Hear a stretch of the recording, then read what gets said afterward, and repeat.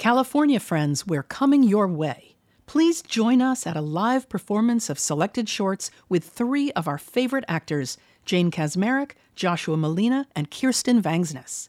We'll be at the McCallum Theater for the Performing Arts in the Palm Springs area on Sunday, February 4th at 3 p.m. We've got a great afternoon of hilarious, moving, and captivating short stories about old Hollywood. Here's looking at you, kid.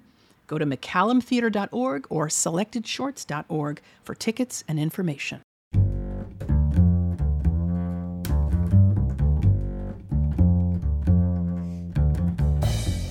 Have you ever had a frenemy? You know, the kind of friend who made you a friendship bracelet but won't invite you to her secret birthday party. And that's when she said it. I wish I liked you more. Then she switched on the radio.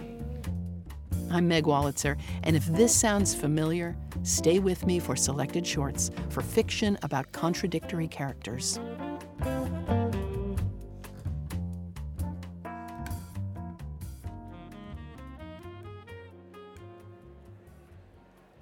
So yes, I'm Meg, and I'm the host of Shorts, but I'm also a writer and a New Yorker and a mother and a wife and a grandmother and a friend and an ambidextrous person, and I'm also Jewish and an American and a devotee of Scrabble.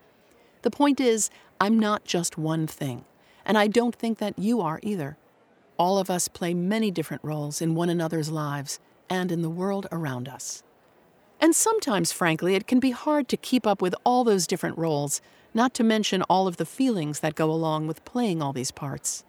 Some days we do what we know to be right, like becoming the angelic godmother, following through on a promise to babysit a godson. And other days we abandon that same promise and become that self-involved slouch who sits at home and eats a family-sized bag of corn chips.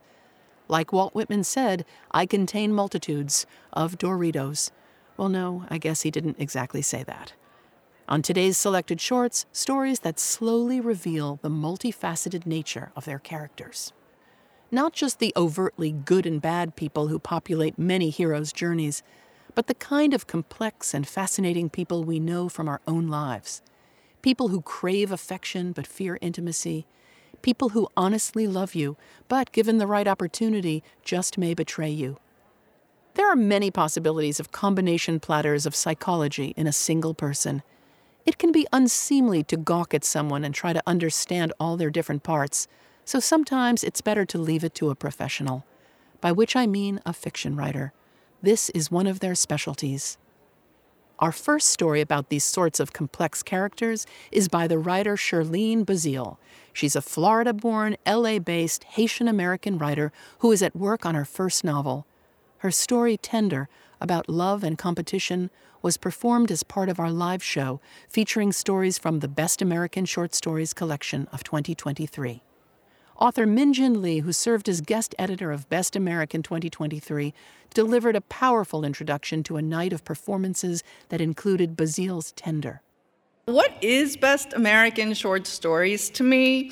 Well, at the beginning of my senior year in college, I bought a paperback copy of the Best American Short Stories 1989, edited by the Canadian literary queen Margaret Atwood. I had read so many dead writers. So many. And they were all wonderful and significant, but in a way, their work felt lapidary, beyond reproach, almost divine.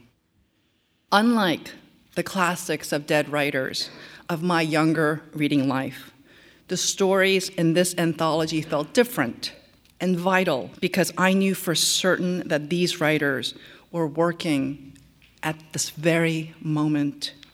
And every story had been published only a year prior. Fiction writers became alive and current. That was Min Jin Lee on stage at Symphony Space. Now performing Tender is Anna Uzele. She's a Broadway regular whose credits include Six and has appeared in series including City on a Hill. Now Uzele reads Tender by Cherline Bazile.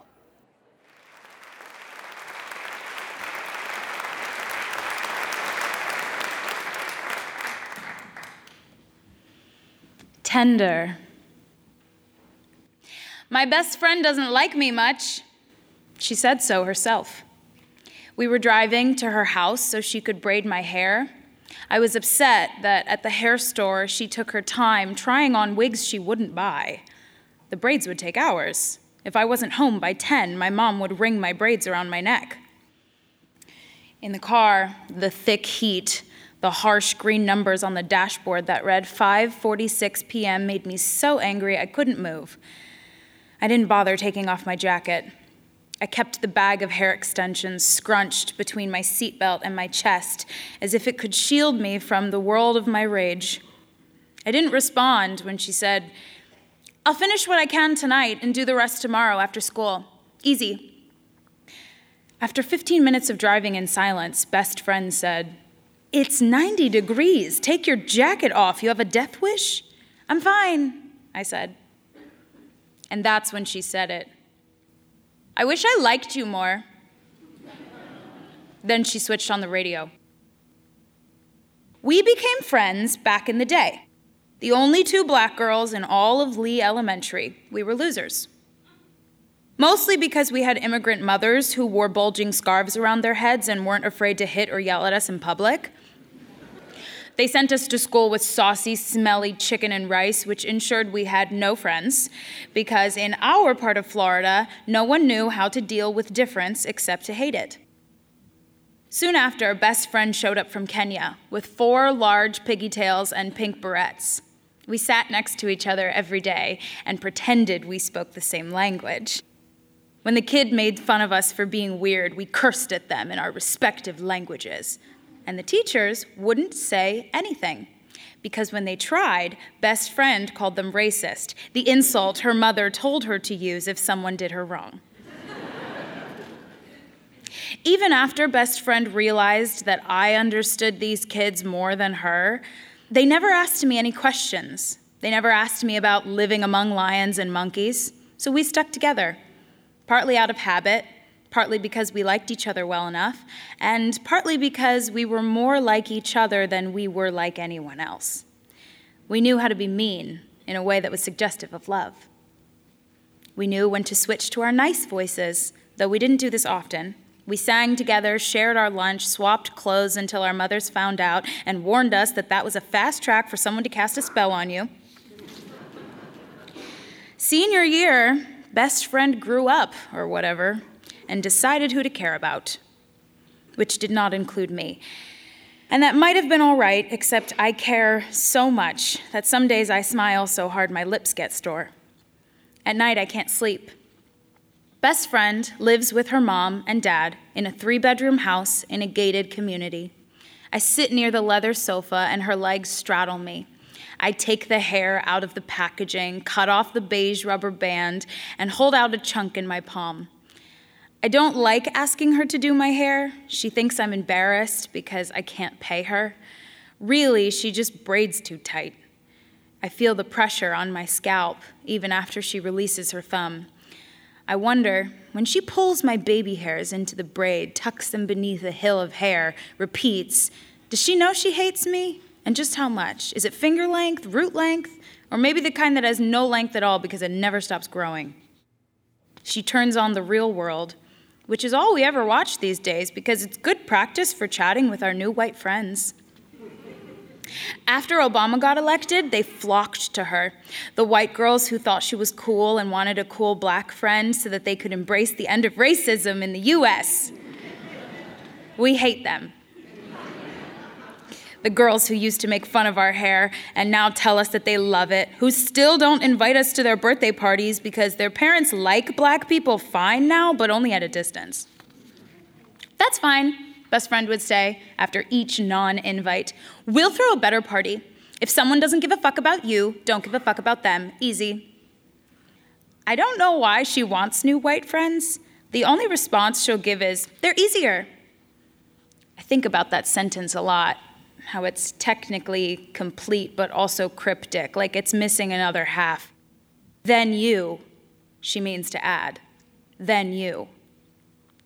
Best friend's braiding away when she says, I hear David likes you. Dave? She hums so that it's on me to carry the conversation. We went on a date-ish, I say. And when she doesn't respond, I add, maybe a half date. He didn't tell you? Dave is best friend's only other real friend.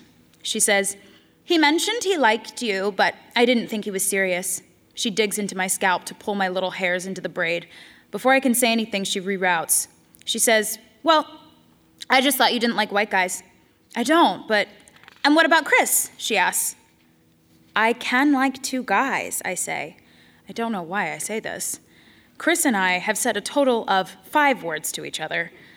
Before I can take it back, tell her just kidding, she says, so you do like David? Another dig in my scalp, a pulling at the hair. She applies a cool slab of gel to my edges. When I still don't respond, she says, we had sex, you know. You never told me, she shrugs. If I knew, I tell her, I wouldn't have. I don't like him, she says. I was just attracted. Okay, well, I don't have to. Do what you want, Eden. I'm fine with it. David and I are just friends. Best friend changes the subject, swift as the next twist.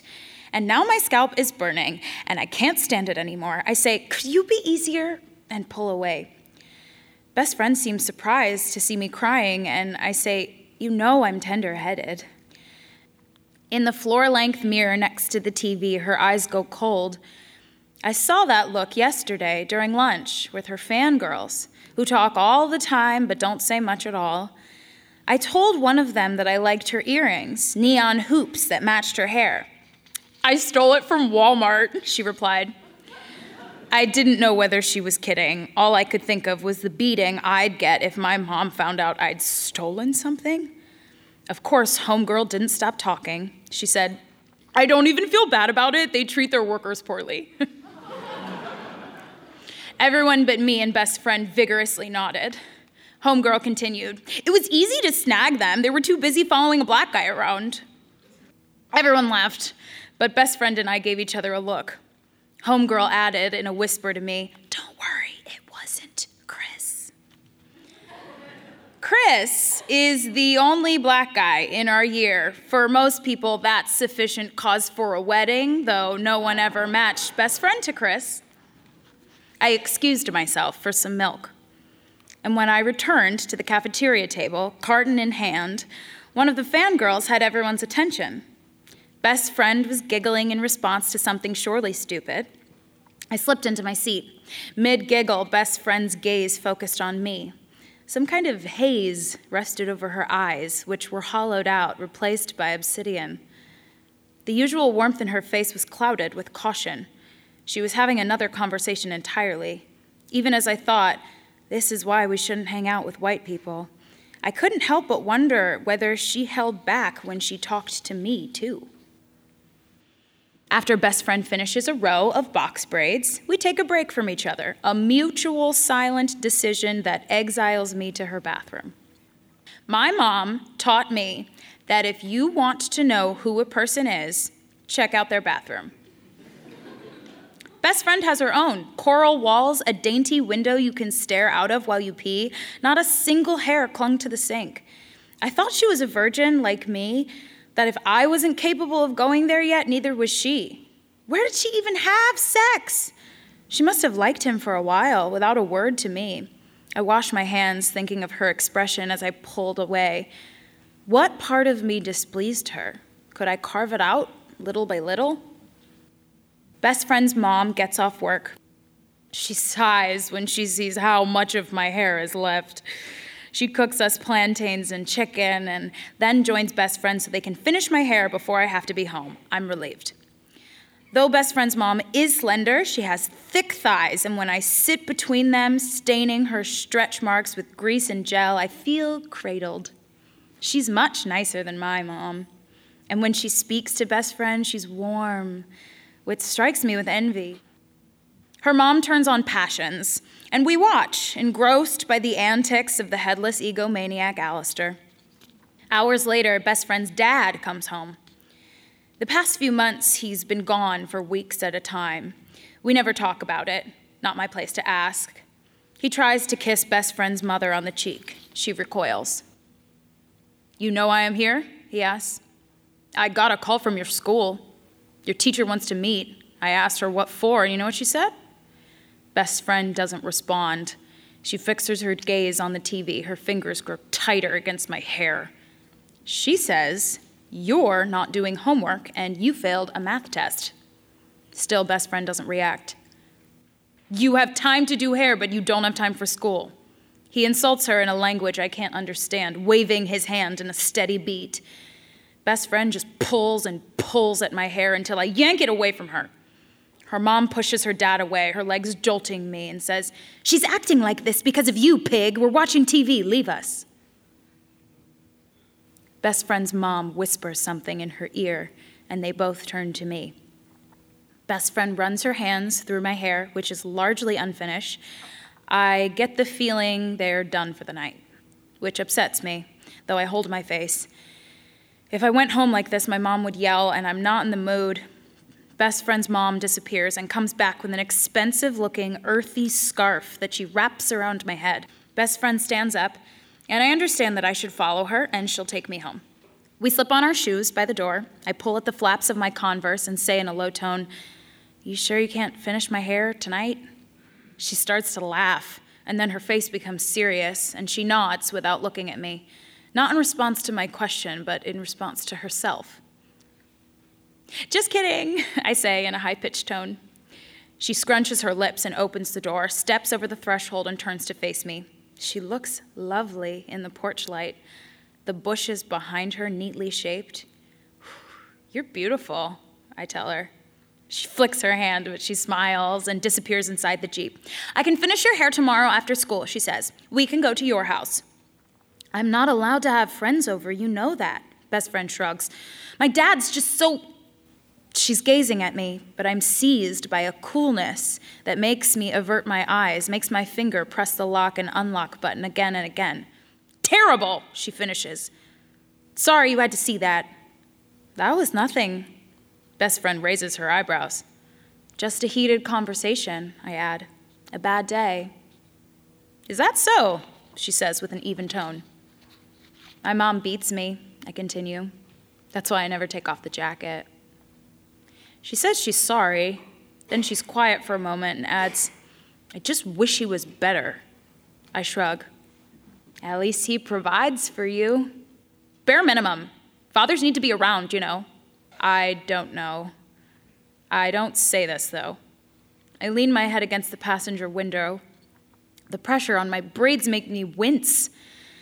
Outside, two boys in hoodies strut on the crosswalk, taking their time. Best friend slams the horn, but they don't move any faster. Words can be a kind of violence, she says. Not actual violence. You've got it good, I add. Best friend goes rigid, and I smile in secret. She drops me off without another word, even when I tell her thank you and good night. My mom is home, still wearing her bright pink nursing clothes. I try to kiss her on the cheek, but she pulls away and says I'm dirty. She unravels the rust orange scarf from my hair, lets it drop to the floor. Why didn't your friend finish? I shrug. She says, you look ugly like that, but the braids are nice. What about school? I'll wear the scarf, she says. Where'd you get it? When I tell her, she says, I bet she bought it for $100. I could have found it at a yard sale for $5. I like it, I say. Manman says, stop looking at me like that. What are you learning from that friend of yours? I lower my eyes. I'm in no mood to be hit. Everything, I say. I pick up the scarf and head straight to the bathroom, which has stained white tiles and a moldy shower curtain. I pull out scissors from the cabinet behind the mirror, and when I cut the carefully braided hair, it falls into the sink, onto the counter, down my shirt. I unbraid the rest, detach the loose curly strands from my roots. I wrap the scarf around my head, round up all the synthetic strands, and throw them into the trash. All better. The next day, everyone decides to love me. It's the scarf, which makes me look like the right kind of black. Trendy, like best friend, but different. I've unhinged myself from our symbiotic relationship. I keep my smile to a minimum, though inside I am thrilled. I ask Dave on a date. He's already going skating with best friend tomorrow, but I could come too. I remember how she had gone frigid in the car, how she wanted my sympathy without ever having offered hers.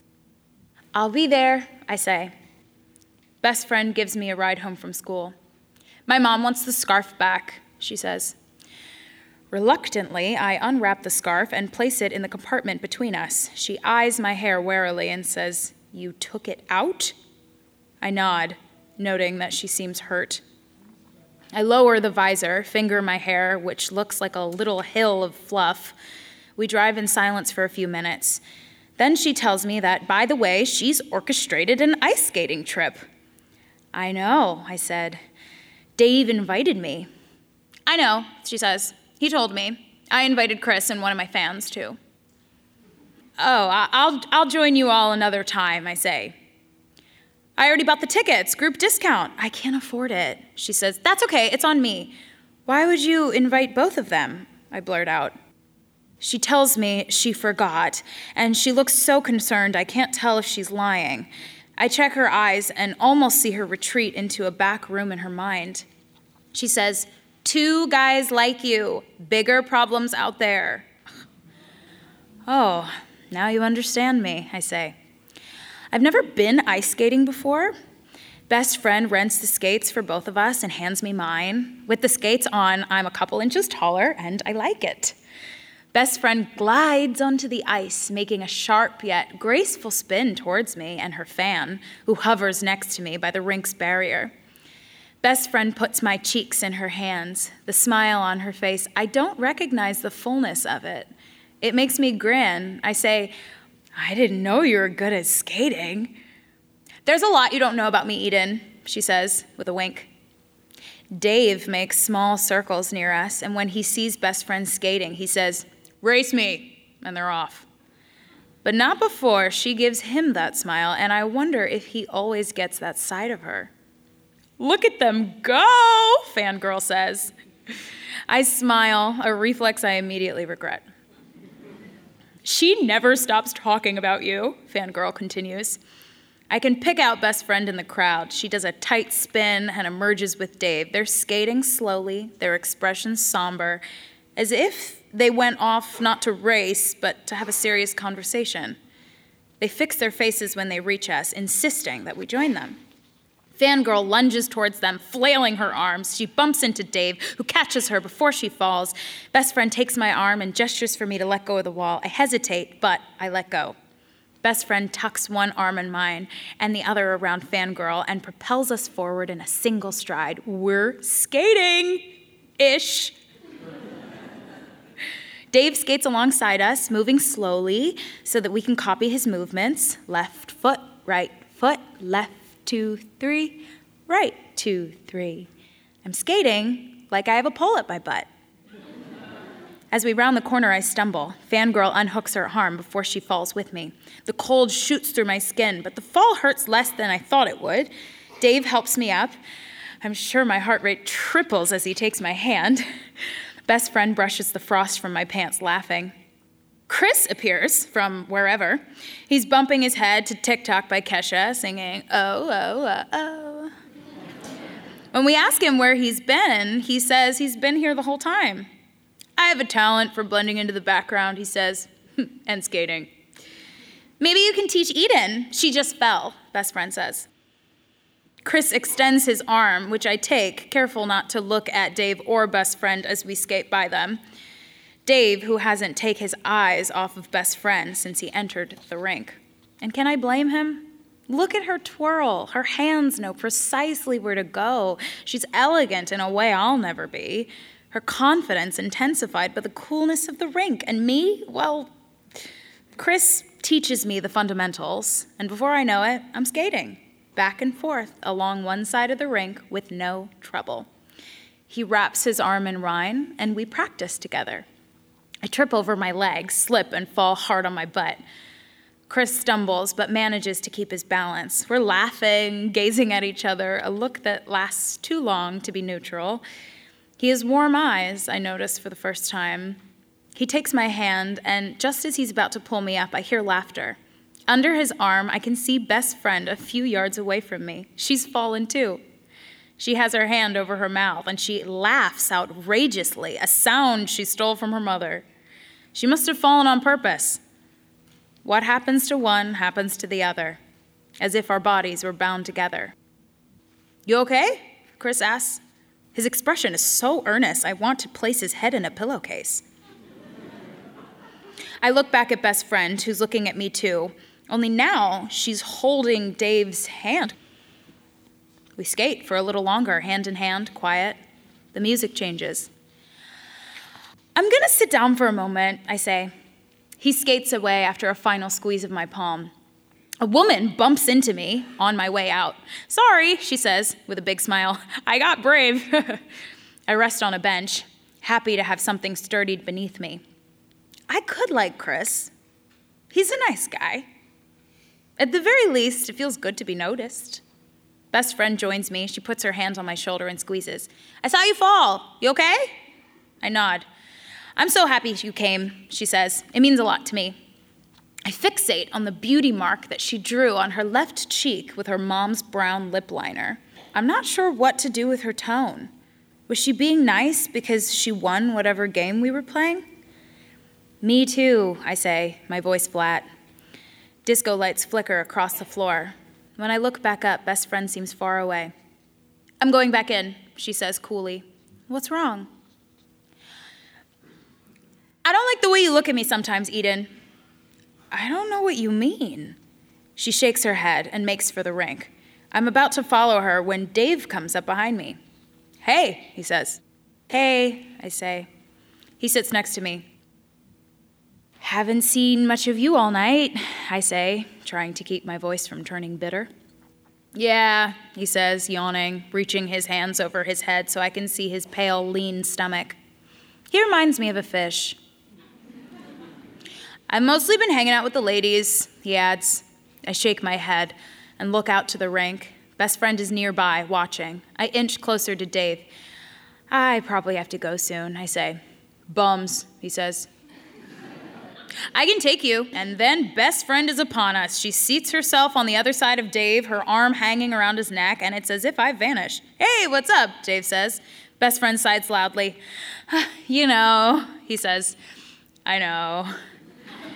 She says, I felt so good when I got onto the rink, electric. And then I couldn't stop thinking about all those times my dad took me skating. A mother plops down near us with her son, the woman who bumped into me before. Her son places his leg on her lap and she shimmies off his skate. The boy tries to take his sock off, but the mom gestures for him to leave it on. Best friend continues. He says he'll stay this time. He won't go back to the lady and their baby. Her dad has another family? The right thing to feel in this moment, I know, is sympathy. Instead, I feel stupid and embarrassed. Why would best friend tell me now when a boy is stuck between us, blocking the sight of her so that I only have access to her hands, which tremble as she speaks, which float, then sink, then cut through the air, and then lay still in her lap? Why didn't she tell me? Dave leans back and I can see best friend again. Her head's on Dave's shoulder and she's watching me. Only this time she looks younger, vulnerable.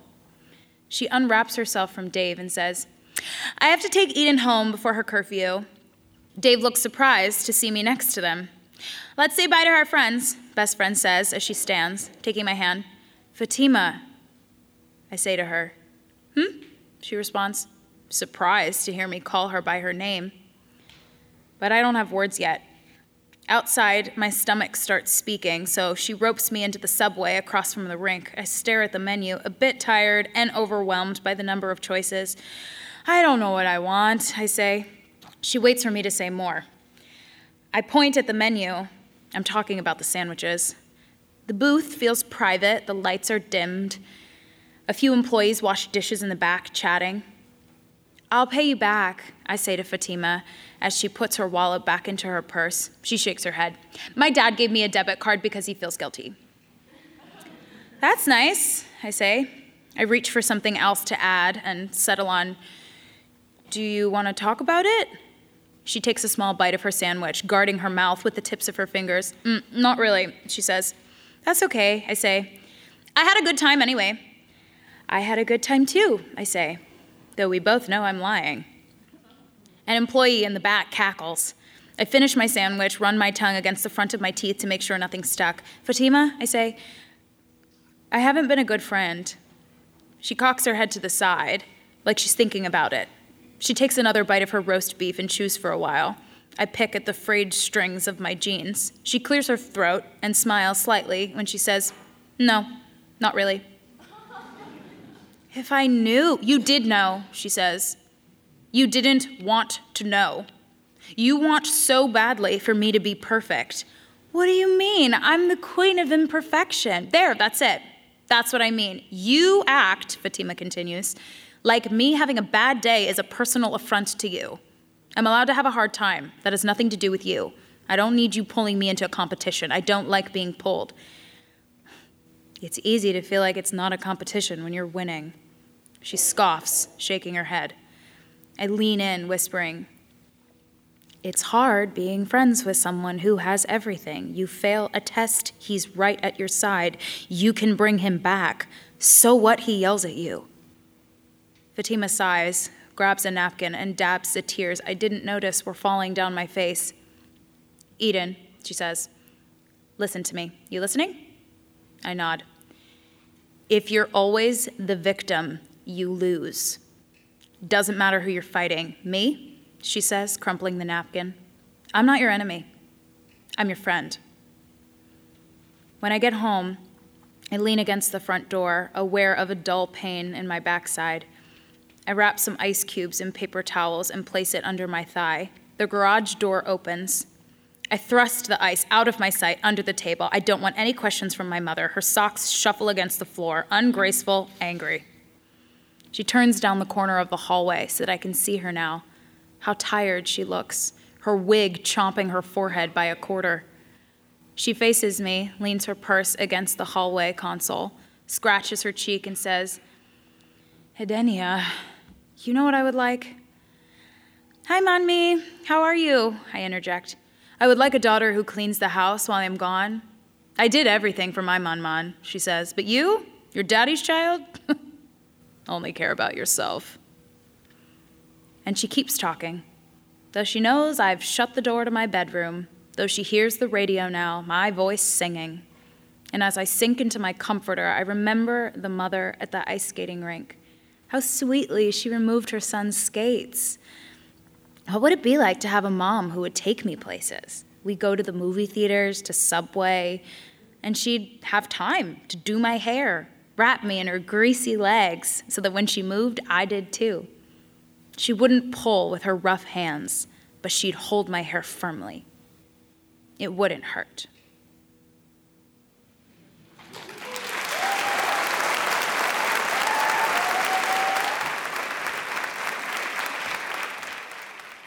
That was Anna Uzele performing the story Tender by Cherline Bazile.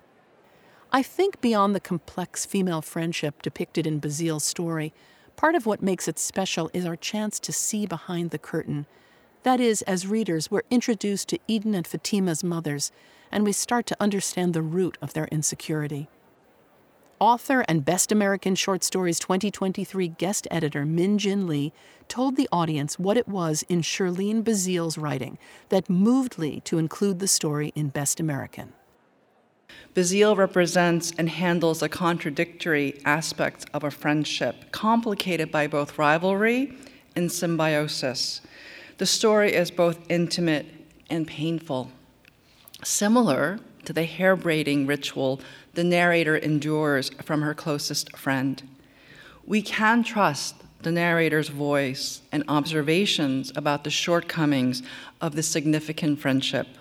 Cherline Bazile has said this about her story, quote, I love tenderness as the guiding mood of this story. To be tender-headed is to feel like you've gone bald from a comb slashing through your coarse hair, death by 1,000 forceful tugs. I played with the possibilities of intimacies gone awry. What if you don't trust the person doing your hair? And what if it was your best friend? And what if you and your best friend wanted the same things, or thought you did? What if you were so fixated on a perceived competition that you couldn't show up for her? What if you were the one who dealt the first wound, and they still loved you? That was Min Jin Lee on stage at Symphony Space. When we return, love, competition, and the great Grace Paley.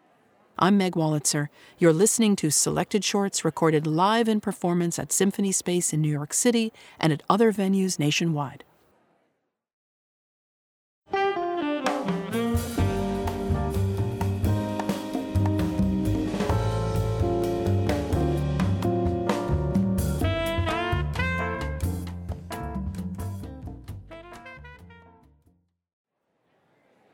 Welcome back.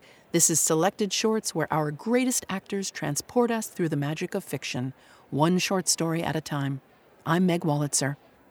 In this show, our stories are all about relationships with potentially contradictory elements to them. The second story in this program is by Grace Paley. It was a part of an evening we dedicated to Paley's excellent short stories, which make up collections including The Little Disturbances of Man and Enormous Changes at the Last Minute. Paley, who died in 2007, was a quintessential New York writer. The setting and characters of the contest certainly reflect something of Paley's hometown, but the fraught love affair it depicts might just take place anywhere. Performing the story is Justin Bartha. He appeared in The Hangover and the National Treasure movies, as well as series including Godfather of Harlem. Now Bartha reads Grace Paley's The Contest.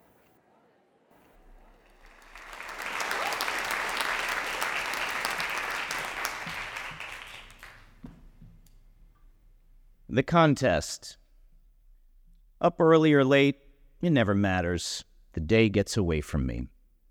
Summer or winter, the shade of trees or their hard shadow, I never get into my Rice Krispies until noon. I am ambitious, but it's a long-range thing with me. I have my confidential sights on a star, but there's half a lifetime to get to it. Meanwhile, I keep my eyes open, and I am well dressed. I told the examining psychiatrist for the Army, yes, I like girls. And I do. Not my sister, a pimp's dream, but girls, slim and tender, or really stacked, dark brown at their centers, smeared by time. Not my mother, who should have stayed in Freud. I have got a sense of humor. My last girl was Jewish, which is often a warm kind of girls, concerned about food intake and employability. They don't like you to work hard, and I understand, until you're hooked, and then, you bastard, sweat. A medium girl, size 12, a clay pot with handles, she could be grasped. I met her in the rain outside some cultural activity at Cooper Union or Washington Irving High School. She had no umbrella, and I did, so I walked her home to my house. There she remained for several hours, a yawning cavity, half asleep.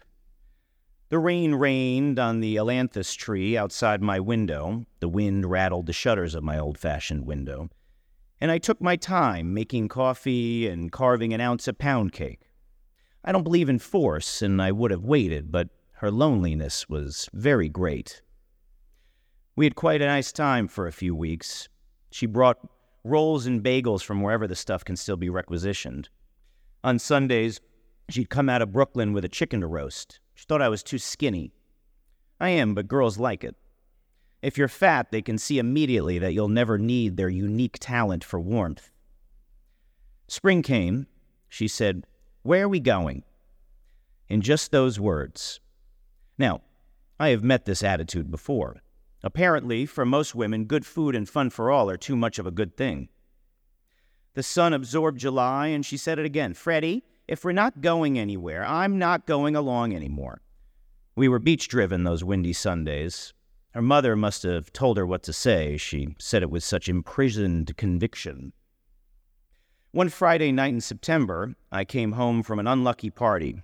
All the faces had been strange. There were no extra girls, and after some muted conversation with the glorious properties of other men, I felt terrible and went home. In an armchair, looking at an art news full of Dutchmen who had lived 80 years and 40, was Dorothy. And by her side, an overnight case. I could hardly see her face when she stood to greet me, but she made tea first and steamed some of my ardor into the damp night. "Listen, Freddie," she said, "I told my mother I was visiting Leona in Washington for 2 days, and I fixed it with Leona. Everyone will cover me," pouring tea and producing seeded tarts from some secret Flatbush Avenue bakery. All this to change the course of a man's appetite and enable conversation to go forward. "So listen, Freddie, you don't take yourself seriously, and that's the reason you can't take anything else, a job or a relationship, seriously. Freddie, you don't listen. You'll laugh, but you're very barbaric. You live at your nerve's end. If you're near a radio, you listen to music. If you're near an open icebox, you stuff yourself. If a girl is within 10 feet of you, you have her stripped and on a spit." "Now, Dottie, don't be so graphic," I said. "Every man is his own rotisserie." What a nice girl. Say something vulgar, and she'd suddenly be all over me, blushing bitterly, glad that the East River separated her from her mother. Poor girl, she was avid. And she was giving. By Sunday night, I had ended half a dozen conversations and nipped their moral judgments at the homiletic root. By Sunday night, I had said, "I love you, Dottie," twice. By Monday morning, I realized the extent of my commitment, and I don't mind saying it prevented my going to a job I had swung on Friday. My impression of women is that they mean well, but are driven to an obsessive end by greedy tradition. When Dot found out that I decided against that job, what job? A job, that's all, she took action. She returned my copy of 1984 and said in a note that I could keep the 6 wine glasses her mother had lent me. Well, I did miss her. You don't meet such wide-open kindness every day. She was no fool either. I'd say peasant wisdom is what she had. Not too much education. Her hair was long and dark. I'd always seen it in nice little coiffures or reparably disarrayed until that weekend. It was staggering. I missed her, and then I didn't have too much luck after that. Very little money to spend, and girls are primordial with intuition. There was one nice little married girl whose husband was puttering around in another postal zone, but her heart wasn't in it. I got some windy copy to do through my brother-in-law, a clean-cut croupier who was always crackling banknotes at family parties. Things picked up. Out of my gas bag profits one weekend, I was propelled into the Craggy Moor, a high-pressure resort, a star-studded haven with 1,100 acres of golf course. When I returned, exhausted but modest, there she was, right in my parlor floor front. With a few gasping kind words and a modern gimmick, she hoped to breathe eternity into a mortal matter, love. "Ah, Dottie," I said, holding out my accepting arms, "I'm always glad to see you." Of course, she explained. "I didn't come for that, really, Freddie. I came to talk to you. We have a terrific chance to make some real money if you'll only be serious a half hour. You're so clever, and you ought to direct yourself to something. God, you could live in the country. I mean, even if you kept living alone, you could have a decent place on a decent street instead of this dump." I kissed the top of her nose. "If you want to be very serious, Dot, let's get out and walk. Come on, get your coat on and tell me all about how to make money." She did. We walked out to the park and scattered autumn leaves for an hour. "Now, don't laugh, Freddie," she told me. "There's a Yiddish paper called Morgenlicht. It's running a contest. Jews in the news. Every day they put a picture and 2 descriptions. You have to say who the 3 people are, add 1 more fact about them, and then send it in by midnight that night. It runs 3 months at least." 100 Jews in the news, I said. What a tolerant country. "So, Dot, what do you get for this useful information?" "First prize, $5,000 and a trip to Israel. Also on return, 2 days each in the 3 largest European capitals in the Free West." "Very nice," I said. What's the idea, though, to uncover the ones they've been passing?" "Freddie, why do you look at everything inside out? They're just proud of themselves, and they want to make Jews everywhere proud of their contribution to this country. Aren't you proud?" Woe to the crown of pride. I don't care what you think. The point is, we know somebody who knows somebody on the paper. He writes a special article once a week. Well, we don't know him really, but our family name is familiar to him. So we have a very good chance if we really do it. Look how smart you are, Freddie. I can't do it myself, Freddie. You have to help me. It's a thing I made up my mind to do anyway. If Dottie Wasserman really makes up her mind, it's practically done. I hadn't noticed this obstinacy in her character before. I had none in my own. Every weekday night after work, she leaned thoughtfully on my desk, wearing for warmth a Harris tweed jacket that ruined the nap of my arm. Somewhere out of doors, a strand of copper in constant agitation carried information from her mother's Brooklyn phone to her ear. Peering over her shoulder, I would sometimes discover a three-quarter view of a newsworthy Jew or a full view of a half-Jew. The fraction did not interfere with the rules. They were glad to extract him and be proud. The longer we worked, the prouder Dottie became. Her face flushed. She'd raise her head from the hieroglyphics and read her own translation. A gray-headed gentleman, very much respected, an intimate of cabinet members, a true friend to a couple of presidents, often seen in the park, sitting on a bench. Bernard Baruch, I snapped, and then a hard one.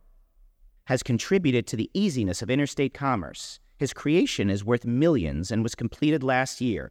Still, he has time for Deborah, Susan, Judith, and Nancy, his 4 daughters. For this, I smoked and guzzled a hot eggnog Dot had whipped up to give me strength and girth. I stared at the stove, the ceiling, my irritable shudders. Then I said calmly, Chaim Pazi. He's a bridge architect. I never forget a name, no matter what typeface it appears in. Imagine it, Freddie. I didn't even know there was a Jew who had such accomplishment in that field. Actually, it sometimes took as much as an hour to attach a real name to a list of exaggerated attributes. When it took that long, I couldn't help muttering, well, we've uncovered another one. Put him on the list for Van too. Dottie'd say sadly, I have to believe you're joking. Well, why do you think she liked me? All you little psychoanalyzed people, now say it all at once in a chorus. Because she is a masochist and you are a sadist. No, I was very good to her. And to all the love she gave me, I responded. And I kept all her appointments and called her on Fridays to remind her about Saturday, and when I had money, I brought her flowers and once earrings and once a black brassiere I saw advertised in the paper with some cleverly stitched windows for ventilation. I still have it. She never dared take it home. But I will not be eaten by any woman. My poor old mother died with a sizable chunk of me stuck in her gullet. I was in the army at the time, but I understand her last words were, introduce Freddie to Eleanor Farbstein. Consider the nerve of that woman, including me in a codicil. She left my sister to that ad man and culinary expert with a crew cut. She left my father to the commiseration of aunts, while me, her prized possession and the best piece of meat in the freezer of her heart, she left to Ellen Farbstein. As a matter of fact, Dottie said it herself. I never went with a fellow who paid as much attention as you, Freddie. You're always there. I know I'm not lonesome or depressed. All I have to do is call you and you'll meet me downtown and drop whatever you're doing. Don't think I don't appreciate it. The established truth is, I wasn't doing much. My brother-in-law could have kept me in clover, but he pretended I was a specialist in certain ornate copy infrequently called for by his concern. Therefore, I was able to give my wit, energy, and attention to Jews in the News, Morgenlicht, the paper that comes out the night before. And so we reached the end. Dot really believed we'd win. I was almost persuaded. Drinking hot chocolate and screwdrivers, we fantasized 6 weeks away. We won. I received a 9 a.m. phone call one midweek morning. Rise and shine, Frederick P. Sims. We did it. You see, whatever you really try to do, you can do. She quit work at noon and met me for lunch at an outdoor cafe in the village, full of smiles and corrupt with pride. We ate very well, and I had to hear the following information. Part of it I'd suspected. It was all in her name. Of course, her mother had to get some. She had helped with the translation because Dottie had very little Yiddish, actually, not to mention her worry about the security of her old age. And it was necessary, they had decided in midnight conference, to send some money to their old Aunt Lise, who had gotten out of Europe only 90 minutes before it was sealed forever and was now in Toronto among strangers, having lost most of her mind. The trip abroad to Israel and 3 other European capitals was for 2. They had to be married. If our papers could not include one that proved our conjunction by law, she would sail alone. Before I could make my accumulating statement, she shrieked, "Oh, her mother was waiting in front of Lord & Taylor's," and she was off. I smoked my miserable encrusted pipe and considered my position. Meanwhile, in another part of the city, wheels were moving, presses humming, and the next day the facts were composed from right to left across the masthead of Morgenlicht. Brooklyn girl knows all the answers. Dottie Wasserman wins. Neatly boxed below, a picture of Dot and me eating lunch recalled a bright flash that had illuminated the rice pudding the day before, as I sat drenched in the fizzle of my modest hopes. I sent Dottie a postcard. It said, "No can do." The final arrangements were complicated due to the reluctance of the Israeli government to permit egress to dollar bills, which were making the grandest tour of all. Once inside that province of cosmopolitans, the dollar was expected to resign its hedonistic role as an American toy and begin the Presbyterian life of a tool. Within 2 weeks, letters came from abroad bearing this information and containing photographs of Dottie smiling at a kibbutz, leaning sympathetically on a wailing wall, unctuous in an orange grove. I decided to take a permanent job for a couple of months in an agency, attaching the following copy to photographs of upright men. "This is Bill Feary. He is the man who will take your order for tons of red label fertilizer. He knows the Midwest. He knows your needs. Call him Bill and call him now." I was neat and brown-eyed, innocent and alert, offended by the chicanery of my fellows, powered by decency, going straight up. The lean-shanked girls had been brought to New York by tractor, and they were going straight up, too, through the purgatory of man's avarice to whore's heaven, the palace of possessions. While I labored at my dreams, Dottie spent some money to see the Leaning Tower of Pisa and ride in a gondola. She decided to stay in London at least 2 weeks because she felt at home there. And so all this profit was at last being left in the hands of foreigners who had invested to their own advantage.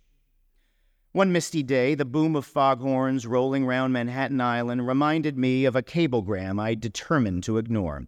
"Arriving Queen Elizabeth, Wednesday, 4 p.m. I ignored it successfully all day and was casual with a couple of cool blondes, and went home and was lonely. I was lonely all evening. I tried writing a letter to an athletic girl I'd met in a ski lodge a few weeks before. I thought of calling some friends, but the pure unmentionable facts is that women isolate you. There was no one to call. I went out for an evening paper, read it, listened to the radio, went out for a morning paper, had a beer, read the paper, and waited for the calculation of morning. I never went to work the next day, or the day after. No word came from Dot. She must have been crawling with guilt. Poor girl. I finally wrote her a letter. It was very strong. "My dear Dorothy, when I consider our relationship and recall its seasons, the summer sun that shone on it and the winter snows it plowed through, I can still find no reason for your unconscionable behavior. I realize that you were motivated by the hideous examples of your mother and all the mothers before her.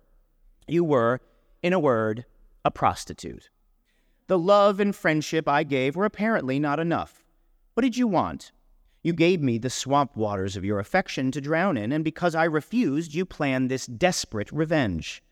In all earnestness, I helped you, combing my memory for those of our faith who have touched the press-happy nerves of this nation. What did you want? Marriage? Ah, that's it. A happy daddy and mommy home. The home happy day, you could put your hair up in curlers, swab cream in the corner of your eyes. I'm not sure all this is for Fred. I am 29 years old and not getting any younger. All around me, boy graduates have attached their bow legs to the ladder of success. Dottie Wasserman. Dottie Wasserman, what can I say to you? If you think I have been harsh, face the fact that you haven't dared face me. We had some wonderful times together. We could have them again. This is a great opportunity to start on a more human basis. You cannot impose your narrow view of life on me. Make up your mind, Dottie Wasserman. Sincerely, with recollected affection, F. P.S. This is your last chance. 2 weeks later, I received a $100 bill. A week after that, at my door, I found a carefully packed leather portfolio, hand-sewn in Italy, and a projector with a box of slides showing interesting views of Europe and North Africa. And after that, nothing at all.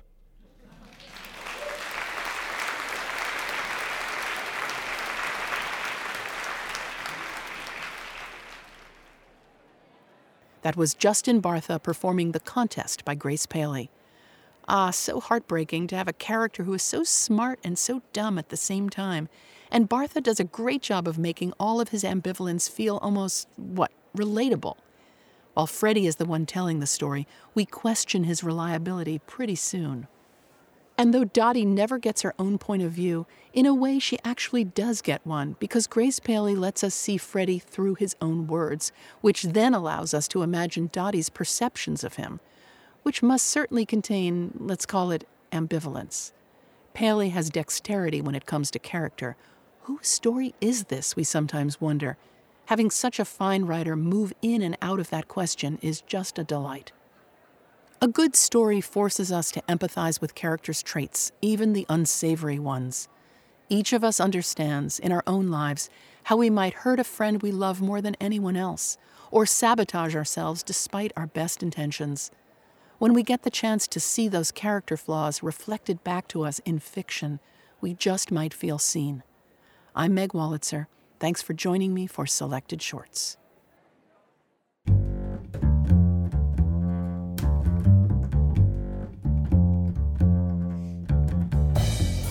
Selected Shorts is produced by Jennifer Brennan, Jenny Falcon, and Sarah Montague. Our team includes Matthew Love, Drew Richardson, Mary Shimpkin, Vivienne Woodward, and Magdalene Robleski. The readings are recorded by Miles B. Smith. Our mix engineer for this episode was Mie Hirschfeld. Our theme music is David Peterson's That's the Deal, performed by the Deerdorf Peterson Group. Selected Shorts is supported by the Dungannon Foundation. This program is also made possible with public funds from the New York State Council on the Arts, with the support of Governor Kathy Hochul and the New York State Legislature. Selected Shorts is produced and distributed by Symphony Space.